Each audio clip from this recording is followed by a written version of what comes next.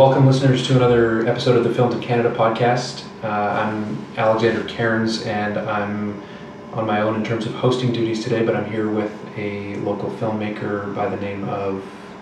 Paige Smith. Hello, Paige. Hello. So we met through Will Ross, who we've had on the podcast in the past, talking about his work with Devon Scott and a few Alan King documentaries. Have you seen those? The films or I have not seen the films, but I listened to the podcast. Warrendale and A Married Couple. No, I haven't seen them. Yeah, they're really good. Okay. That was probably almost 2 years ago now that we did that. Yeah, I think so. You reached out recently saying that you had some of your own work that you wanted to talk about, and then we're also going to be talking about Manufactured Landscapes from 2006. So maybe if you can just give us a little background on kind of where you come from in terms of filmmaking and creative things. Sure. So yeah, I'm Paige Smith, and I'm just finishing my degree from SFU in film. I'm in my last semester right now. It's very exciting. Nice.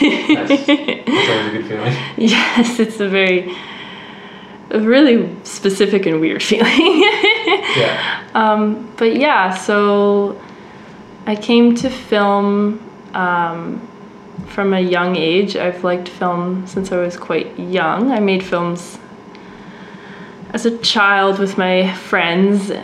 And I went into film always knowing I wanted to experiment, I guess, or try something new. Even when I was young, I was always trying to figure out a different way to do something. And it's funny watching those films now because they're so... Like from when you were quite a bit younger? Because they're so... You can see the little clicking of the mind in certain things where I'm like, oh, I remember why I did that, or just little things where you're trying to solve the solution in a different sort of way. But yeah, so I've always kind of been someone that likes to try new things and specifically kind of push boundaries into how you can do something. So were there any creative influences that sparked your interest early on, or? I am a huge fan of Hayao Miyazaki. Okay. So that was something that always, from a really young age, I remember being a toddler and going to the video store, and the famous video man, who was this lovely Chinese man who would play hide and seek with me in the video store, and he would fix the VHSs of Totoro for me. Yeah, so I think that I really liked that as a kid because it was nothing like anything else I was seeing from a child's point of view. His work was so different, I guess, from a 6-year-old's perspective who grew up in Canada. You know what I mean? Whoa, you could whoa, not you can do that, I guess, at that age, but that's magical. You know what I mean? So I always really liked his work, and then as I still love his work, and as I got older, when I was a teenager, I think I had a pretty quintessential repertoire of films. It's actually funny, me and Will have been going on a kick of kind of watching a lot of his favorite teenage movies, and they're very quintessential boy favorite movies, RoboCop, all these films I never saw, or just all these very movies that when I talked to my friends as a teenager, my male filmmaker friends would be like, you haven't seen this? How can you call yourself a filmmaker if you haven't seen this? But it's really weird. But yeah, as a teenager, I don't know, I liked angsty, silly things. I think Donnie Darko is a fine film now, but I really liked it as a kid. And just that feeling of not knowing what's going on. Yeah, exactly. Being excited by it. Exactly. Or I really liked Lost in Translation. That was a big one when I was a teenager. I feel that's still. I still like that film. I think that I particularly really liked that film. I feel a lot of girls that like movies connect to that film, or at least the girls I know, because it's like maybe one of the first ones you watch where you're like, I know that was made by a woman, Right. you know what I mean? And it's this feeling of like, yes, girl power, kind of like, and also it's an amazing film, so it's just one of those things where it's like one of those ones that kind of broke out a little bit, so it was one of those ones that was somewhat accessible when I was younger. But yeah, I don't know, I could go on and on about influences. Sure. So you sent me over one of your more recent works. Would it be your most recent? Or? Yeah, it's my grad film, so I made it Okay. within a year of now. It's like the one that I'm breathing after. And when was that completed then? Was that like a whole year ago, or? It would have been completed in April 2017, so this April will be a year. Yeah. So I guess generally it's an experimental short. Yeah, that's what I call it. Yeah. Mm-hmm. And sorry, I'm blanking on the name. Oh, it's called Watching Us. Yeah. Mm-hmm. But then the password that you gave me was a different phrase. It was it was my working title for a while. Oh, okay. It's called The Art of Being Watched. Okay. Yeah. That was what the password I provided was. Cool. So I guess it's just kind of a moving camera that glides across a few different rooms, and in some of them you see two women engaging in cunnilingus, I guess you would say. One's going down on the other. And then in other frames it's just an empty room, or it's someone watching a television. Mm-hmm. So I guess what were you wanting to explore or express? Or? Totally, yeah. So the film is kind of the third film I made in film school where I felt like I was truly treating the works as experimental works. And when I use the word experimental for my own work, I'm kind of basing it off the concept of like and I mean this term gets thrown around a lot too, but like research-based works. So like I am literally treating it as an experiment. So I'm going in being like, okay, here's my question, and now let's literally like put some random drops in some water and see if stuff explodes. Like I'm trying to treat it as like a proper when we think of scientific experiment. Sure. So for this film, I was exploring or attempting to explore the impact that a filmmaking audience has on the subjects of a film, and like the act of watching, how that impacts what is being watched in a filmmaking language. With Watching Us, I was exploring, so I don't know if this comes across, but it's supposed to be that it's the same apartment over and over again. Mm-hmm. So then it's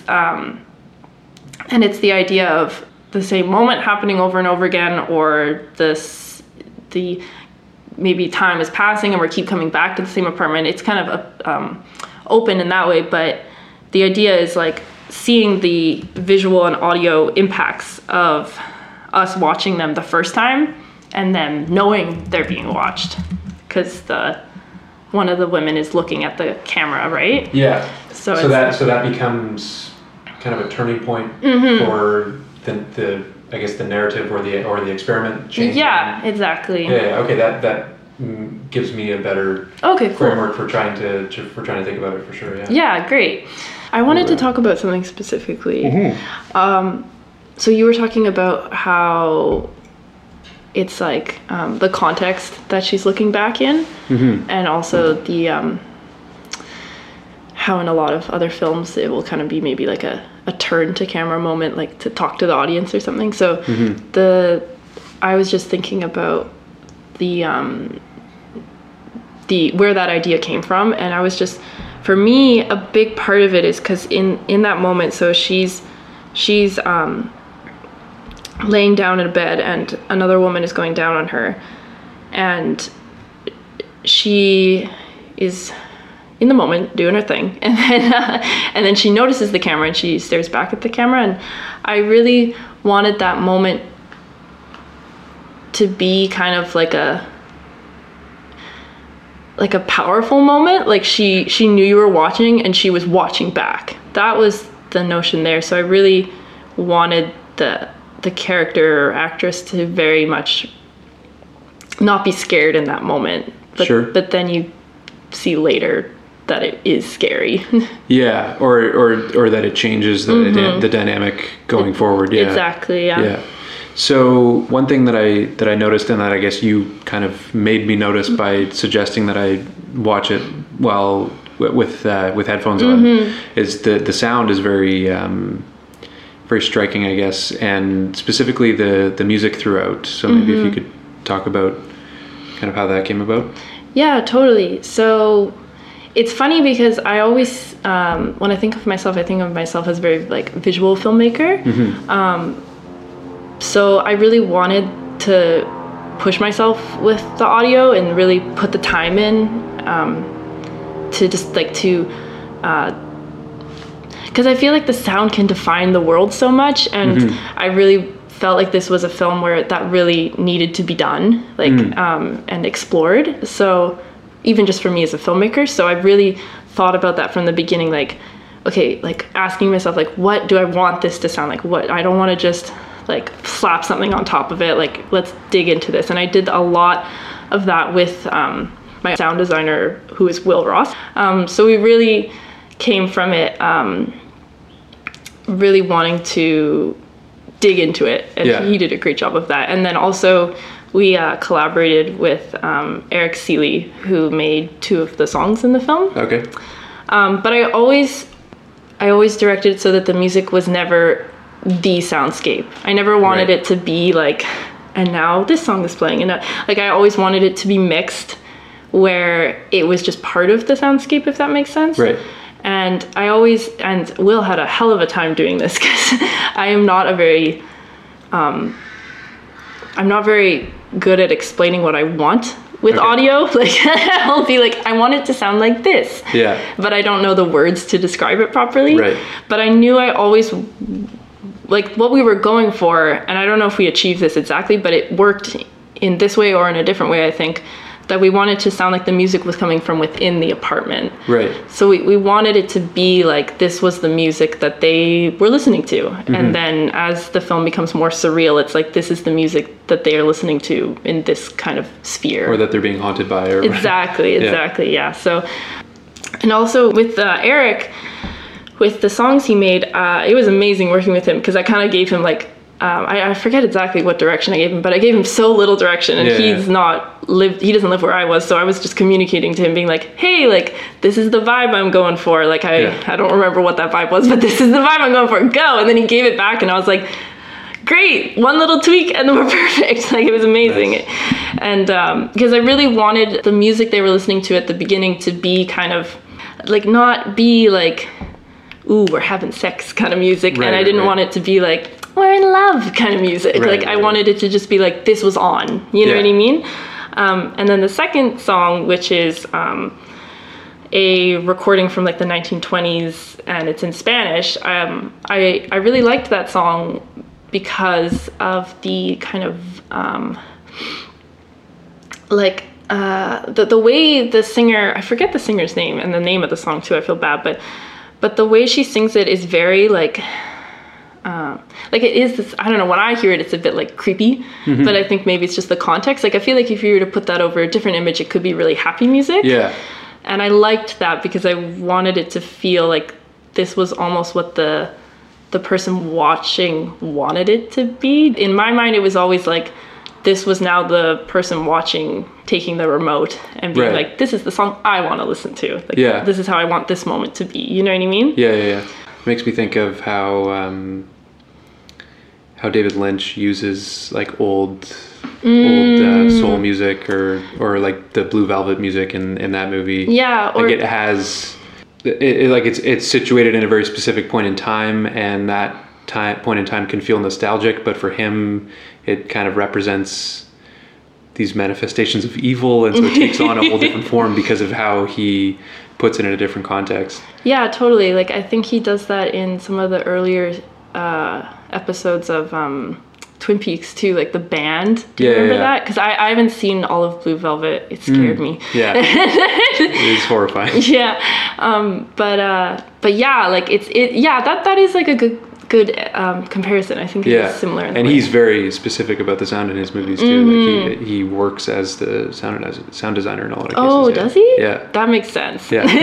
Yeah, even like when you watch Eraserhead, like from the beginning, you can see he was so into sound. Yeah, and he did everything start to finish. In That's that movie. awesome. Do you know did he make a lot of the sounds too? Because I wouldn't be surprised. I'm pretty sure. Yeah. That's so cool. Yeah.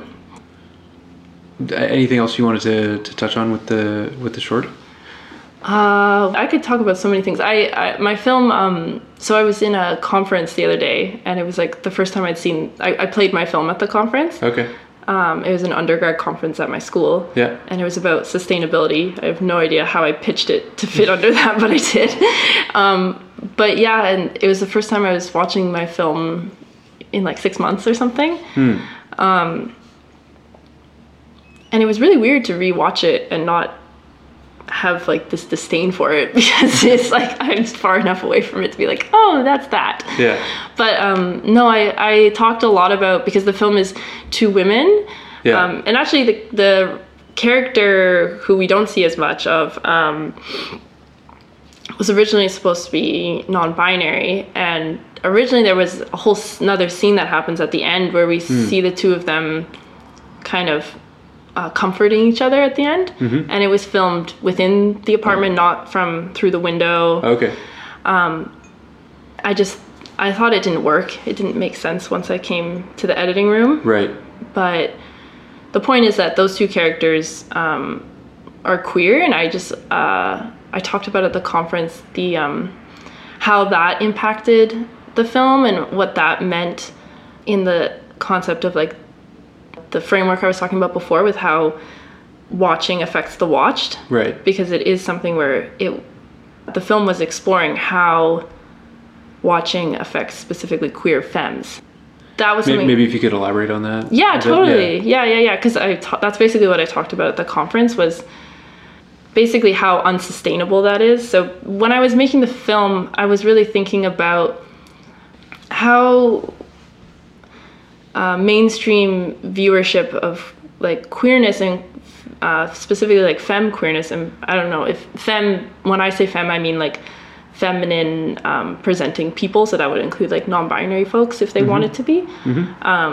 But yeah, I was specifically exploring like trying to explore the implications of that sort of viewership, because the film is, to me, it's like really, it shows like, I don't know, maybe this is like reading too much into my own film, but it shows a level of violence, I feel like, or it's implying violence or something, or implying hardship or implying pain near the end. Like the act of the watching kind of destroys their femininity in a way, or maybe not destroys their femininity, but like it takes something away. It damages their sexual expression. Yeah, I think at the end of the film, there's one character is now in one room in the living room, and one character is now alone in the bedroom, and I think it's kind of shows how it can really put this kind of, what's the word, kind of like this knife in the middle of the relationship and separate them.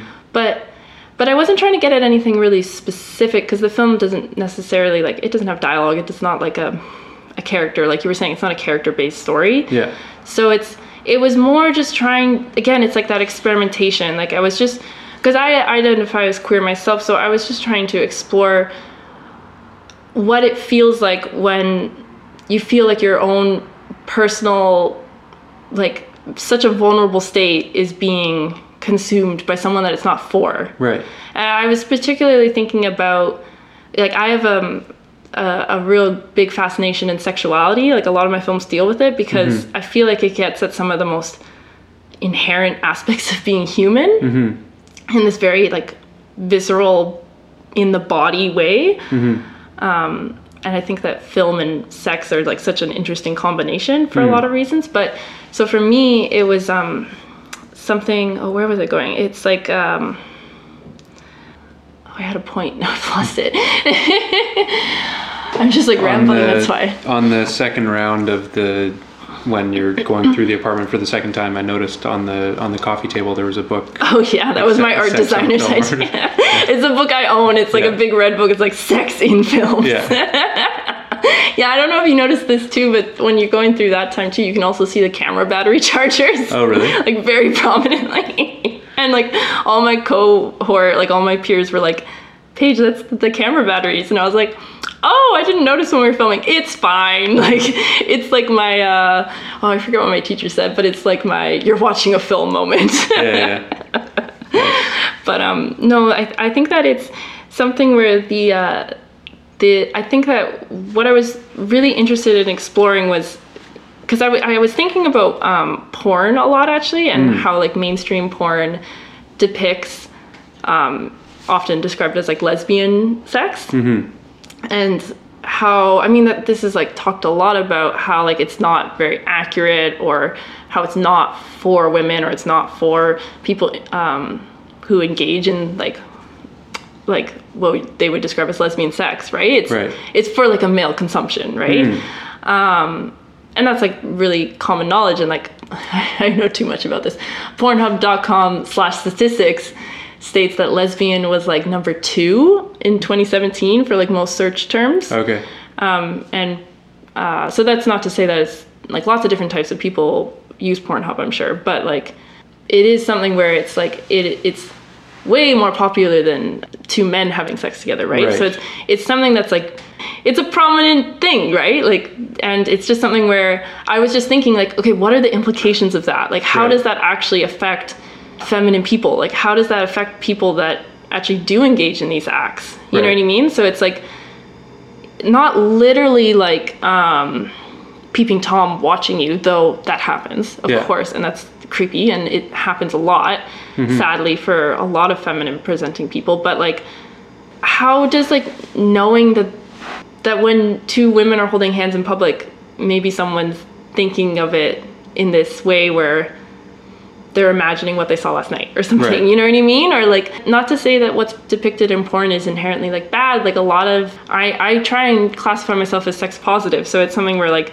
I think porn can be great, but it's more just like this idea of how, if you're in a queer relationship, how does it affect you when someone who's not in your relationship, has nothing to do with your sexuality, has nothing to do with what you're doing, is like trying to interject themselves, and they're trying to form what that should look like, and they're trying to say, no, this is what your sexuality should look like. What is that actually like? How does that affect you, basically? Maybe I'm overcomplicating it, but that's what I was trying to do from like a queer standpoint. And so when the second scene happens, when it repeats and the Spanish song plays and everything, some little subtle things we did were, so like for example in the first... That's the one where she's upset and everything. She's crying. So like in the first scene, she's wearing like a t-shirt, and then in the second scene, she's wearing a more like lacy red bra, and the color is very different. It's all white and sterile, and there's certain things we did where we had the sex and film red book, and we wrapped the couch in plastic and stuff like that. So what I wanted, and what me and the art director, who is Abigail was her name, we worked together to try and make the second scene seem more like pornish. Like what if this person were to like, if a porn director would come in and be like, how am I going to make this more consumable? What they would do. So except that the actors breaking are not engaging in behaviors that would be titillating to a male audience. Yeah, exactly. So it's and I don't know what that means. Like that was just like an instinct where it was like she just and I think that's one of the things I like about the motion of the film, is it's like this slow reveal, especially once you've seen the first motion, is you know you're coming back, you know you're gonna get to them. So it's like the second time you're watching, you're like, okay, it's repeating what's happening, kind of thing. Well, it's an interesting kind of framing device, because at first I thought it was actually panning through Yeah. multiple rooms. That's what it's supposed to. But Yeah. but then it gets because the art design, or is it art direction? Yeah. Is different in the second one. So it was kind of like the same room, but it was different. So I had this moment of thinking, okay, now this is a new place. We're going to see new people, but then you get back to the same couple, and then you realize that's awesome to hear. Wrong. Yeah, well, that's what I wanted. So that's awesome because it's something where like I like the idea of it feeling like it's up to a certain point, like it's all one big camera movement too, because I like the idea of that playing with time and space too, because it's like you're saying, you're like, okay, well, this is a new space, you know what I mean? Yeah. But really it's a completely different shot. And also the idea of time, because then once you realize it's them, it's like, wait, what? Like, like, how did all this happen? And it's playing with time in the sense of like, you have no idea if this is in the past, the present, if it's real, if it's not, or just you know what I mean? Nightmare or whatever. Yeah, exactly. One, when you were talking about it feeling like, is this the same apartment? Or like that, like, you're like, oh, this is a new apartment, and it's everything like that. It's like, I like that idea too, because I wanted to play with the idea of it being kind of uncanny. Is that the right word? Like this feeling of like, it's a little off or something. I don't know. Yay, I'm glad that happened, because that was a late game decision too, because I never figured out what the transitions were going to be until I was in the editing room. Okay, yeah. And were you editing yourself, or? Me and Will edited it together, or he was the editor, I was the director, so. Okay. So Will edited it and did the sound. And it's a funny film to edit because hypothetically it's only 4 shots. Right. But when you watch it, it either feels like one shot or it feels like a lot of shots. Yeah. The third time when all exactly, the overlapping happens. Yeah, I was gonna say. Yeah, so it was like when we were talking about the transitions between just kind of the regular scenes, it was something where basically like we kind of stitched them together in the blackness between the windows. So you're talking about in the third section when there's like the red and blue overlapping. I guess I'm curious about how that affected, because you're saying, because you said it feels like it's supposed to be one shot. So was that just the same footage overlapping, or was it 2 separate? So you mean right at the end where it's the one character's in the living room and the one character's in the... Well, just the way that the TV was like splitting and going and recombining and... Yeah, so that was like again, like an editing, like that was not planned. It was found in editing, and it is just it's the same shot, just what's it called? It's just the same shot, but shifted within the frame of the image. Right. So it kind of looks like weird. Yeah. To me, it looks like it's kind of the colors of 3D. You know what I mean? The bright blue and the red. So it kind of looks like, almost like, oh, is this not trying to be 3D, but it's that feeling of like doubleness sometimes that 3D has. Yeah. And at certain points, it kind of like syncs up and it becomes one color again, and then it goes back, and because I think it's double, and then when you get to the girl that looks at the camera, it becomes blue, and then it's double, and then when you get back to the other character, she's alone in the bed, and it's red. So yeah, it's just 2 shots that are, I think, desynchronized and shifted a little bit. And yeah, that was Will's idea. Yeah, it was cool. And there's also the moment, we didn't talk much about what I would call the climax of the film, which is when there's all the red overlapping stuff. I don't know what to say about it. But also, I guess at the end of the first segment, like those strings or whatever you want to call it, appear on her face. Yeah, I guess we didn't talk about that either. Yeah. So I've never animated before. This is, and I don't even know if.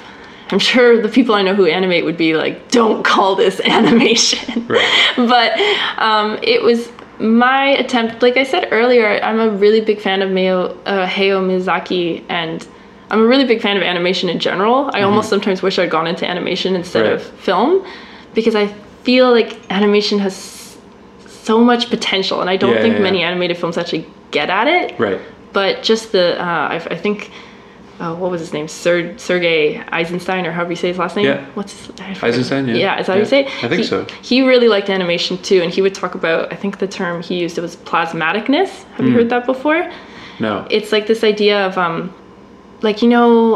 Steamboat Willie, and how Mickey will just kind of like stretch. Yeah. He loved that. He loved how animation could just change forms, and not just literally like a character's arm just unrealistically stretching out, but like how you could have Mickey and then Mickey seamlessly turn into a ball. I love that, and I feel like I have not cracked the code on how to do that in film. Right. I want to figure that out. That's like my next pickaxe thing, and this was me starting that because I just think that you could do so much with that, and I feel like so much of animation still needs to do that.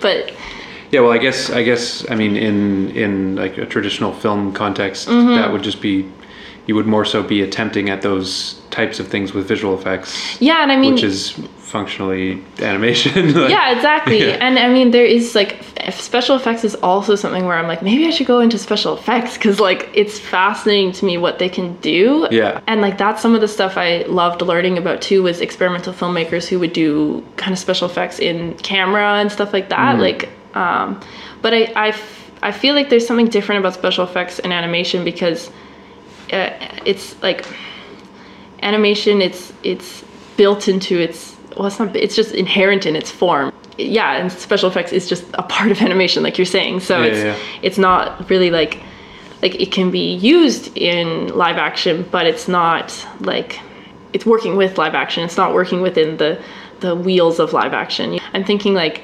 the Travel to the Moon film. What's that one called? Like Trip to the Moon. Yeah, like that kind of stuff is a great example of like in camera kind of trickery, right? Yeah. But I feel like there's so much, like I want to figure out a way for that plasmaticness to like translate into film. But I'm going on a tangent, because basically my film, I was just trying to do some animation because it was just the way that made the most sense to express like the feeling I was trying to get across with some of the imagery. So it just came across like, so what happens is it's her face, and she's really upset, and she's kind of looking at the camera, looking away, and what happens is these yarn, it's supposed to, I don't know if it comes across this way, but it's like red yarn. Yeah, I didn't get that. I didn't make that connection initially, but then by the time you see the credits, and that's kind of the design in the credits, I picked that up. Yeah, exactly. So it's like it's actual yarn, and then I like made a composite of it and then put it into the program. So it's like images of yarn, and then so it's like these kind of really quickly moving yarn that's supposed to be like tying down her face, kind of thing. Yeah. But it's not supposed to look like it's actually there. It's supposed to be on top of the image, if that makes sense. And I had a different image in mind originally. Originally, I kind of wanted it to be like her whole face was covered but her eyes. Right. So it was just this very like creepy looking kind of face that only could look. Yeah. But one, it was way too hard to animate. And I was going to take way too long to figure out how to do it. And two, I was concerned about the implications of that looking like a headscarf or something like that. And I would have to do so much more research and figure out if I wanted to go down that path or not. Right. And I don't think I did, from what I did briefly research. So it was something where it was supposed to be like these ropes kind of tying her down, but at the same time, they're just these flimsy little pieces of yarn. So that happens, and then there's some drawn animation that happens of like a man eating a woman, and then her eyes open, and then we go to the apartment, and it's all red, and it just keeps like moving much faster now, the camera, but we keep kind of going through the living room, and there's all these superimpositions of the yarn and the room and the redness, and we keep almost getting to the bedroom, but then we can't. It just kind of keeps repeating over and over again, and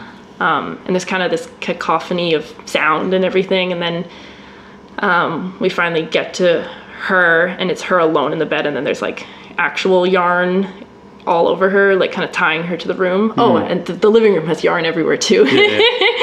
But and like I really liked the imagery of yarn, because like I was saying, it's this flimsy kind of material, but also it's yarn to me is associated with like craft and Yeah. like making crafts, like art crafts, right?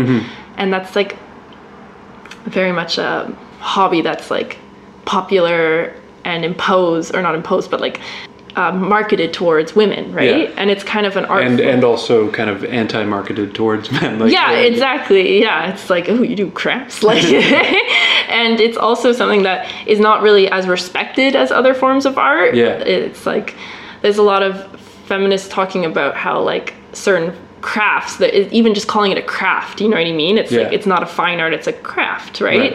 And I think yarn is really associated with that. So I was kind of playing maybe with that sort of associations. And also someone pointed this out once I screened it, and I was like, oh, I never thought about that. But also like red yarn, like especially when all the yarn's like everywhere, you know, like a policeman, like the board, and then they got the red yarn. Yeah. I was like, oh yeah, and I feel like it just Or even makes sense. or even in like the crime scene setups, they have yarn connecting bullets and where their origins are. Or whatever. Yeah, exactly. So it felt like this, I don't know, I still don't know exactly why it works, but I really like the material, and I feel like, it just this very like, seemingly like when you touch it, it's like soft and nice and like, oh, it makes art and like all this niceness, but then there's also this like kind of really contrast like associated with, like these like crimeness, or like the red itself, like it's just this very like